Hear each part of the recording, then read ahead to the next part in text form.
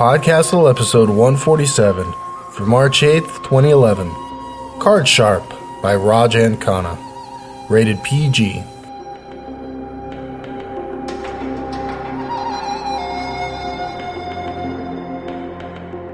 Hello and welcome to PodCastle. I'm your host and co-editor Dave Thompson, and I have to admit, I'm not much of a gambler, but there is something pretty thrilling about letting the chips fall where they may. I've never really been tempted to gamble for money. M&Ms are more my speed, but for as long as I can remember, I've loved playing card games. The first one I can remember playing, yes, even before Uno, was War. For anyone out there who doesn't know, it's a game that requires absolutely no skill, only luck. You split the deck into as many piles as there are players, draw from the top of the pile, and the highest card takes all.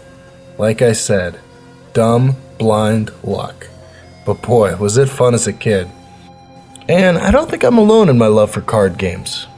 Whether we're talking about blackjack, poker, Uno, tarot cards, or Magic the Gathering, there's something magical about cards. In fiction, I'd hazard a guess at saying there's something special about the gambler archetype too. Maybe because, like gambling, you never know if you're going to win or lose with these characters. They always keep you guessing. This week, PodCastle is proud to present Card Sharp by Rajan Khanna. It originally appeared in John Joseph Adams' anthology, The Way of the Wizard. Oh, and speaking of our dear John Joseph Adams, who as of this month is not only editing the amazing Lightspeed magazine, but also Fantasy magazine, you, my friends, absolutely seriously need to check out the Fantasy magazine podcast. You just might find a familiar story there. Rajan Khanna lives in New York, is a member of the Altered Fluid Writers Group, and is a graduate of Clarion West Writers Workshop, 2008. You may recognize Rajan as one of our popular narrators here at PodCastle. Most recently, he read The Narcomancer and Hooves and the Hovel of Abdel Jamila. The story is read for you by my friend, the devilishly charming, ever-smooth-talking Wilson Foley, who, when not busy with his family, or school, or narrating a story for us at PodCastle, conducts a local amateur show choir in Vancouver called the Maple Leaf Singers, which you can find online at maple-leaf-singers.com.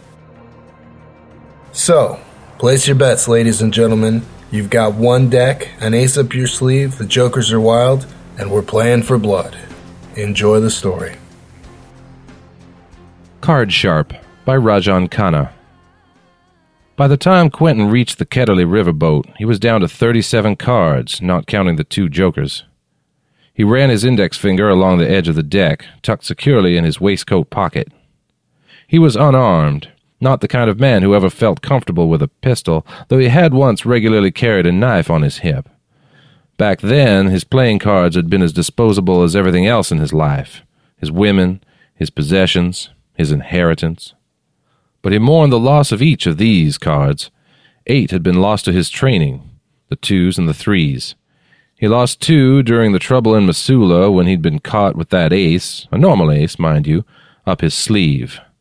Another went escaping a mudslide, and in Odessa, Texas, he'd lost 3 fending off thieves. But that had been all prelude to this, the riverboat. He reached into his pocket and withdrew the 7 of diamonds. The card flared like phosphorus in his hand, then disappeared in a wisp of smoke. He felt an ephemeral film coat his body. He moved from his hiding place behind some trees and moved down the walkway and to the ramp leading up to the riverboat. He could feel the stares of the riverboat guards on him, even though he knew they could not see him. Using the 7 of diamonds might have been overkill, but better safe than sorry. Still, his neck hair prickled at the idea that at the moment their rifles could be trained on him, preparing to fire. He made for a small washroom near the center of the main deck. As he approached it, the riverboat's great paddle wheel began to move, churning the water in a great roar. With a lurch, the riverboat began to move, taking Roland Ketterley and his men down the Mississippi. Quentin slipped through the washroom door, taking care to close it quietly and minimize his noise. Whatever concealment the first card had provided was visual alone. He drew the next 2 cards in his pocket. They were at the front, exactly how he had arranged them. He removed the Jack of Diamonds and the Jack of Hearts, cupping them in his hands as if in a card game.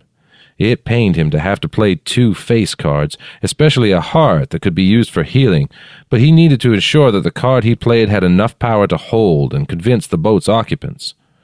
Quentin threw down the pair of jacks. He stifled a moan as his face seemed to turn to wax. The diamond alone would have given him the disguise he wanted, but that wouldn't have fooled anyone, especially with his voice and manner of walking unchanged. The heart ensured the change was physiological, and though it disgusted Quentin to assume that hateful form, it was his best chance to move freely aboard the riverboat.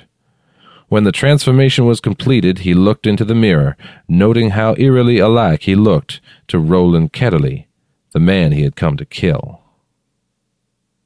Quentin could still remember the hands he'd played in that game in Tombstone.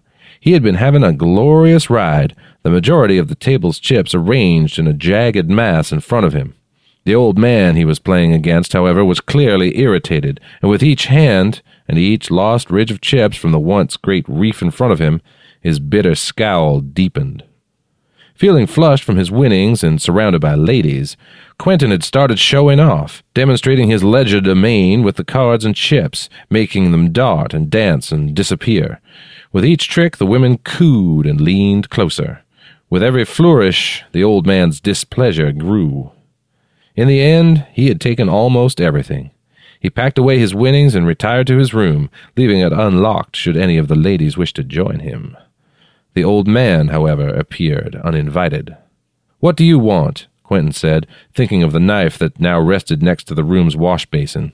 "I need that money," the old man said. "I want it fair." "I know, but I can offer you something for it. Something more important, something more valuable." "What's more valuable than money?" The old man flashed a smile. "Power."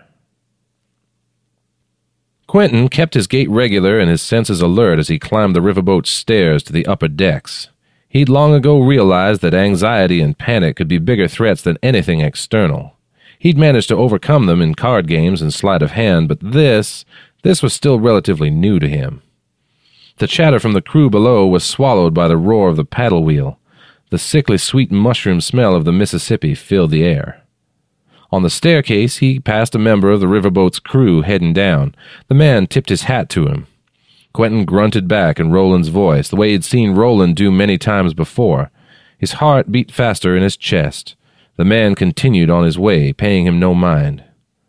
He thought of Roland on the highest deck in his private rooms. The rest of the riverboat was given over to business, to passengers or cargo, traditional operations. But the top of the boat was Roland's domain. It was from there he ran his empire, the empire that had once belonged to Quentin's father. Between shuddering breaths, he reached the top deck, one hand on the polished wooden banister, the other, fingers outstretched, hovering over his waistcoat pocket. A man came out of one of the rooms, bearded, wearing a white coat. "Ah, there you are, Mr. Ketterly," he said. "I wonder if you could come with me for a moment?" Quentin could hear his pulse pound in his ears. "I'm in a hurry," he said in Roland's voice. "Please," the man said, "it's your wife." At this, a river of ice flooded his blood. "Very well," he said, and followed the man into one of the rooms. And there, on a bed, covered in blankets, her face damp and drawn, lay Quentin's mother. "It's a very old tradition," the old man said, "as old as the cards." "But why cards?" Quentin asked. "Because you need a way to focus the energy, a way to shape it. I guess some people use words written down on paper. We use the cards. They work well. Numbers and symbols all tied up together. And they're portable, light. They travel well." "I guess that makes a kind of sense," Quentin said. "There are 2 main things you need to know," the old man said. "The suit of the card determines the effect, so hearts are good for anything involving the body, diamonds are good for things involving money and ways to fool the eye, and so forth. The number of the card determines the size or power of the effect. The higher the number, the more powerful the effect will be." Quentin frowned. "Then why not just use the highest cards all the time?" The old man gave a wicked grin. "Oh, didn't I mention that already? Because you can only use each card once." "What?" "That's right. Each card is one time only. Once you burn through your deck, you're done." Quentin sank into a wooden chair. "Well, that takes some of the fun out of it," he said. Don't it just? How do you know what number to use, then? Ah, you see, that's the trick, the old man said, holding up his index finger. It's a kind of gamble. You just have to lay it all out there and hope that you figured right. You'll get a feel for it after a while. But by then I'll have lost those cards. That's the truth of it, yes. Quentin flipped through the cards of the deck in front of him. What about the jokers, he asked. Do those count too? Of course they do, the old man said, smiling wider, his face shining. The jokers are wild. Quentin stared at his mother, pained by the way she drew in shallow breaths, by the wispiness of her. She used to be so solid.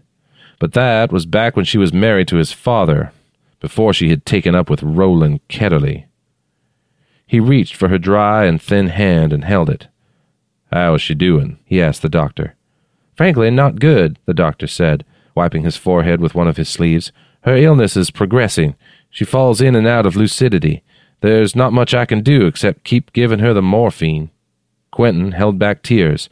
He wouldn't cry for her now, not with Roland's eyes. He acutely felt the weight of the cards in his pocket. He flipped through them until he found the card he wanted. He pulled the Queen of Hearts and held it between shaking fingers. The card would heal her. He pinched it tight. One thought and it would come to life. One thought. The card vibrated but did not burn. At last he tucked it back into his pocket. He was here, on Roland's doorstep. That card might be the difference between him winning or dying. And she had stayed with Roland after all. He turned away from her, letting her hand drop. Do what you can, he told the doctor, then left to find Roland. He would wash away his guilt in blood and fire. Quentin wiped the sweat from his forehead. He had just played his first card, throwing the 2 of clubs, creating a small flame and making it dance in the air before him. How do you know which number to use? How do you know how long the play will last, or if it will do what you want it to do? You don't, the old man said, shaking his head. They're cards. It's all a gamble. Sometimes it's a bluff. But as with everything else, you learn to feel out the cards and you'll get better at all of that. The old man held up another card, the 2 of diamonds, in his arthritic hands. Now, another one. Quentin took it, still unsure of the old man and his motives. He still didn't know the man's name, not after 2 weeks of training, of poring over books and flipping through cards and learning the histories and associations of them all. The man had said to call him Hoyle, though Quentin doubted that was his real name. Quentin looked at his nearly but not quite full deck, face down on the table. The maroon backs bore the image of a circle or wheel. He had started with 54. Now he was down to 53. He looked at the old man. How many? He said. What? How many cards do you have left? The old man blinked and lowered his eyes. Only 5. Quentin saw the regret, the loss in the old man's eyes, but he pushed that aside. He had almost a full deck, and when he was finished learning how to use them, he would go after Roland. Yet, as he lifted the next card, he winced as he willed it to life, knowing that it would forever be lost to him thereafter. Diamonds was the suit of illusion, of trickery, and Quentin conjured up an image of the old man as if it had stepped from a mirror to stand next to him. But despite his concentration, the image never took on lifelike proportions. It appeared, hazy and flat, indistinct, a ghost and nothing more. What happened? He asked. You tried for something beyond the value of the card, the old man said. Even as he spoke, the image faded away to nothingness. This is horse shit, Quentin said. I just wasted a card. I don't see why I have to keep doing this. That's precisely why you need to get the feel for the cards. There are those who don't practice. They go out with full decks, don't want to waste none. They always get smoked sooner or later. They don't have the feel for the cards. You gotta learn to judge. You don't just sit down at a card game and start bluffing seasoned players before you know the game, do you? You have to learn how to order them in the deck, know what to draw and when to draw it. Hell, we haven't even talked about combining cards yet. Quentin sighed, but he could see the old man's point. All of this was preparation. The practice would be worth it because it would give him Roland. What about the jokers, though? Can you feel them out? Hoyle shrugged. They're unpredictable. No suit, no value. We call the red one the magician, the black ones the fool. Quentin was becoming used to the names some cards had. The death card for the ace of spades, the laughing boy for the jack of diamonds, the false king, the king of hearts. If I were you, I'd put them jokers somewhere out of the way where they can't muck things up for you. I keep mine tucked into my boots, one on my left, one on my right. They're there if you need 'em, but me, I don't trust anything I can't predict. And you can predict me? Maybe not in a card game, Hoyle said, but in everything else, you're a bull seeing red. Ain't nothing to predict. He held up the next card. Quentin headed for the inner rooms of the upper level, where he knew Roland would be. He ignored the riverboat crew, striding forward with purpose. He reached for the door to the inner rooms, pulled it open, and stared into the face of Roland Ketterly. They looked at each other for a moment, both surprised. Then, as Quentin reached for a card, Roland yelled and ducked behind the wall. Men, heavily armed, appeared behind him. Quentin ducked behind the wall, away from the door, and fished in his pocket for another card. Fingers trembling, he pulled out the 9 of spades and visualized the shield taking shape around him. Moments later, a hail of bullets bounced off of it, and Quentin exhaled. He could barely see through the gun smoke and muzzle flare, but he pulled cards from his pocket, spades and clubs, diamonds and hearts, each one sparking to life before it felled one of the men. He used all of the meanings he could call up, all of the effects he had practiced: fire for clubs, earth for diamonds, water for hearts, air for spades. And then the other meanings: spades for offense, hearts to affect the body, card after card after card. With each one, another man fell, but not the right man, not Roland Ketterly, not Quentin's uncle. Quentin stood by the old man's bed and mopped perspiration from his brow with a cloth. "I need you to do something for me," Hoyle said. Quentin had been expecting that. The old man was going to ask him to use one of his hearts. He'd thought long and hard on that and decided that it was worth it. The old man had given him the deck, after all. "Go on." "I have a son, one I haven't seen in a while. We're not close. This kind of life don't lend itself well to family." "You want me to give him some money?" The old man shook his head. "I've been giving him money. That's what I needed it for in the first place. No, I want you to give him his own cards." "What?" "I don't want him to have the life that I did. Boy's in a spot of trouble. Comes from not having anyone around to teach him, but they can help him. You can show him how." "But I don't even know how to make the deck," Quentin said. "I made it already," Hoyle said. "You just have to give it to him and show him how it works." "Hoyle, please. I haven't been able to face him. Not after all that's happened. But you can. You can give him all I have left to give. Please, say you'll do it." Quentin thought about his own father, and about all the trouble he'd gotten into running away from the family business. He would give anything for a connection to the man, something passed down that wasn't a stake in the family empire, something that didn't stink of Roland. "Okay, I'll do it. But you needn't die. I have cards. I can help fix you up." Hoyle shook his head. "I'd done that before. Fixed myself up so much I've outlived my life. Only I'm all dried up now, worn out. It's time for me to go. Do what I asked," he said. "Please." Later, after Quentin had said goodbye, he'd taken the new deck of cards, so full and fresh, and placed them in his case. They wouldn't work for him, he knew that, but he would try to pass them on. But first, there would be a reckoning. The smell of smoke and gunpowder filled Quentin's nostrils. Bodies littered the floor, but his attention was fixed on the door at the end of the hall where Roland had fled. The deck felt thin between his fingers as he drew the next card, but he was close to Roland. That had to be worth the loss of the cards. He flexed the card between his fingers, then walked up to the door and kicked it open. He felt a thrill as the impact ran up his shin and thigh. He paused for a moment. Nothing. Then he caught a glimpse of a large form through the door. The card burned away in his hand, and 6 glittering blades flew through the air. He felt the smile curl his lips as he moved forward. But the man, tall and corpulent, still stood, and it was his turn to smile, playing cards fanned out in his hands. Quentin reached for another card, for one that was higher. In duels, the high card won. He pulled out the Queen of Hearts, a potent card, but then he remembered his mother and hesitated.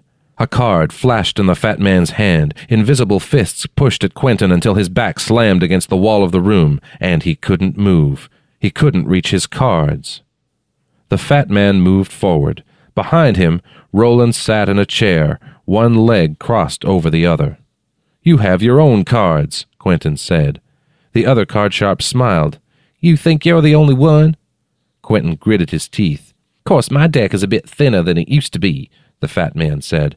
"That's the rub, ain't it? The more you use it, the shorter it gets. It's a good thing Cox ain't like that." He smiled again, and Quentin longed to punch the man's yellowed teeth in. Quentin flexed at his invisible bonds, but they didn't give. The fat man withdrew a partially smoked cigar from his pocket and lit it with a brass lighter, puffing on the end until it glowed red. "He's all yours, Ketterly." Roland stepped forward until he was just a few paces before Quentin. He had aged some, was a little thinner, but he still stood rod straight. "So you came for me," Roland said. "I have to admit, I didn't think you had it in you. I figured you to be as toothless as your father. Better toothless than fanged." "Well," Roland said, "we know which your mother preferred." Quentin snarled and tried to move. "She may have swallowed your lies, but I didn't." Roland's eyes widened. "Such fire. You really are a changed man. But you failed." "I made short work of your men," Quentin said. "Men are replaceable." He smiled, showing all of his teeth. Quentin reflexively tried to curl his hands into fists and was thwarted by the fat man's play, but this time the tips of his fingers wavered in the air. Quentin blinked. Was the play weakening? If the fat man had only a limited deck, then maybe the power of his cards was limited, or maybe he misjudged. "You bought yourself some time, is all," Quentin said. "I will kill you." "Ha," Roland said. "You believe that, don't you? You are caught, like a fish floundering in a bucket, and my earlier generosity is all dried up. Soon Lacroix here will kill you, and nothing will change. Your mama already considers you dead. All I can say is you had your chance.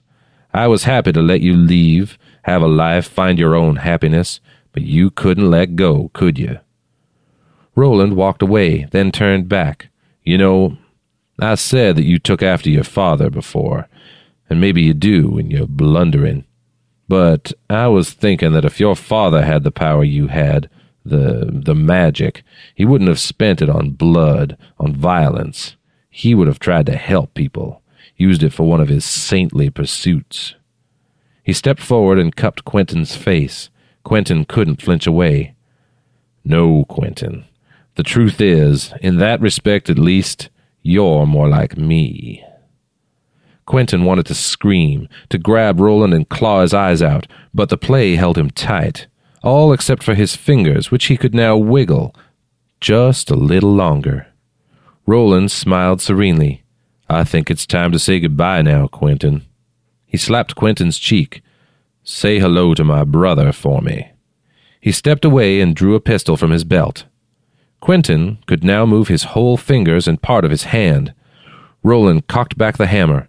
Quentin's wrist flexed, and the ace up his sleeve flipped into his hand. Clubs, the suit of fire. As it flared to life, so did Lacroix, catching fire like a sheaf of kindling. The fat man's cards, held tight in his hands, fluttered to the floor. Lacroix screamed, and Quentin felt the force holding him drop away. Roland fired, but Quentin was already moving, skirting the burning man, the card in his right sleeve, the ace of spades, falling into his hand. The gun flashed again, and burning streaks of pain speared through Quentin as the air filled with thunder. He fell backward into the floor, the ace falling from his hand as the world fragmented and blurred. Roland stepped on the card, then bent over him and pulled the rest of the deck from his vest. He tossed them behind him. "I didn't think you'd get the drop on Lacroix," he said, "but it didn't help you in the end." Quentin clutched at his wounds. He had none of the cards in his waistcoat and had lost the 2 he'd had up his sleeves. Roland raised the pistol. "You fool." Memory flared as brightly as one of the cards. Quentin reached for the card clipped into his right boot. The black joker. The fool. He pulled it out.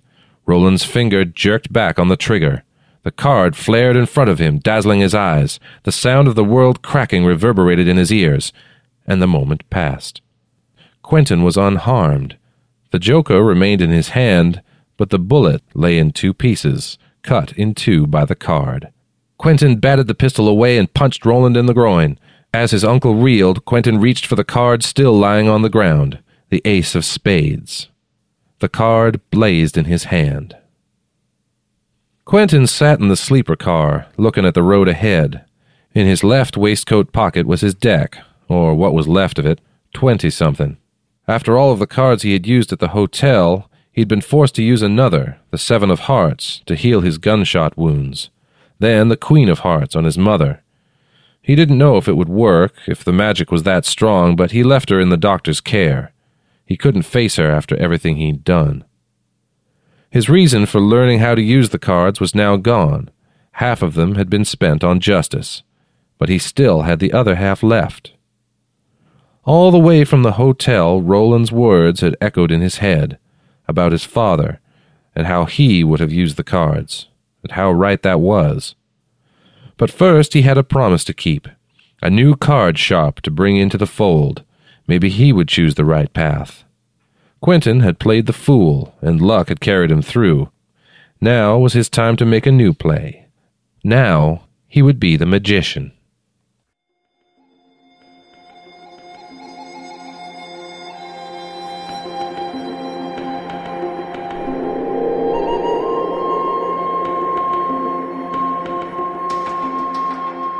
And welcome back. Wow, awesome system of magic, huh? It's like it was written for gamers. So, fess up, gamers. How bad do all of you want a deck of cards like that in your pocket? Now, how many of you promise to use your cards for the power of good? You get to make your own luck in the end. You're going to be the magician, or the fool, or both. So what's your play? Alright, let's switch gears and head over to feedback for Robert T. Jashonik's The Bear in the Cable Knit Sweater, read by Cheyenne Wright. The story of rebellion, bears, and more bears. It's rumored there was a sweater involved, but we know beyond the shadow of a doubt there were definitely tutus. So, let's see what you all thought about it, shall we? Electric Paladin said, "What the hell? I love this story, but man, what? This story was one brilliant, beautiful, and bold and bear-like pile of weapons-grade nonsense. I loved it. I had a rough day on the job, and a little nonsense is exactly what I needed." Actually, I think a lot of people had a similar reaction. That's not to say all of them enjoyed it, though. Reed said, "I did like the strangeness, but I have to say that the story itself felt thin. Especially the part in the fairy world followed a very simple pattern and delivered its message very heavy-handedly." Well, whether people ended up liking the story or not, it seemed pretty much everyone dug Cheyenne Wright's narration. Littervan66 went as far as to call it inspired. Thanks to everyone who took the time to comment on the story. We really dig reading all the feedback. Come on over to our forum at forum.escapeartist.net. Let us know what you thought of this week's story, and be the king under the mountain for the day. If you like this story or want to support PodCastle in general, please consider visiting PodCastle.org to make a donation. Every single dollar is greatly appreciated. It goes to keeping our authors paid, and we thank you very much for it. Little dealer's tip, though. We've got something totally kick-ass in the works as a thank you for the people signed up for our $5 or $10 a month subscriptions. I can't say much more about it now, but I will very, very soon. That's our show for this week. I hope you enjoyed it. Thank you very much for letting all of us at PodCastle share another story with you. We'll be back next time when Kin Lu delivers a life-affirming state change. Until then, we at PodCastle would like to know, do you feel lucky? Because all the bets are off and you've got one deck to make it all play. See you in a week. PodCastle is a production of Escape Artists Incorporated and is distributed on a Creative Commons Attribution Non-Commercial No Derivatives license. Share it, but don't change it or sell it. Our theme music is by Shiva in Exile. You can find them at magnatune.com. You can discuss this episode of PodCastle or nearly anything else on our forums. Just visit forum.escapeartist.info. And if you like science fiction or horror, be sure to visit our sister podcasts, Escape Pod and Pseudopod. And if you enjoyed this episode, tell a friend, or post to your blog about it, or consider donating via the PayPal link on our site. Jeanette Winterson said, "Gambling is not a vice. It is an expression of our humanness. We gamble. Some do it at the gaming table, some do not. You play, you win. You play, you lose. You play."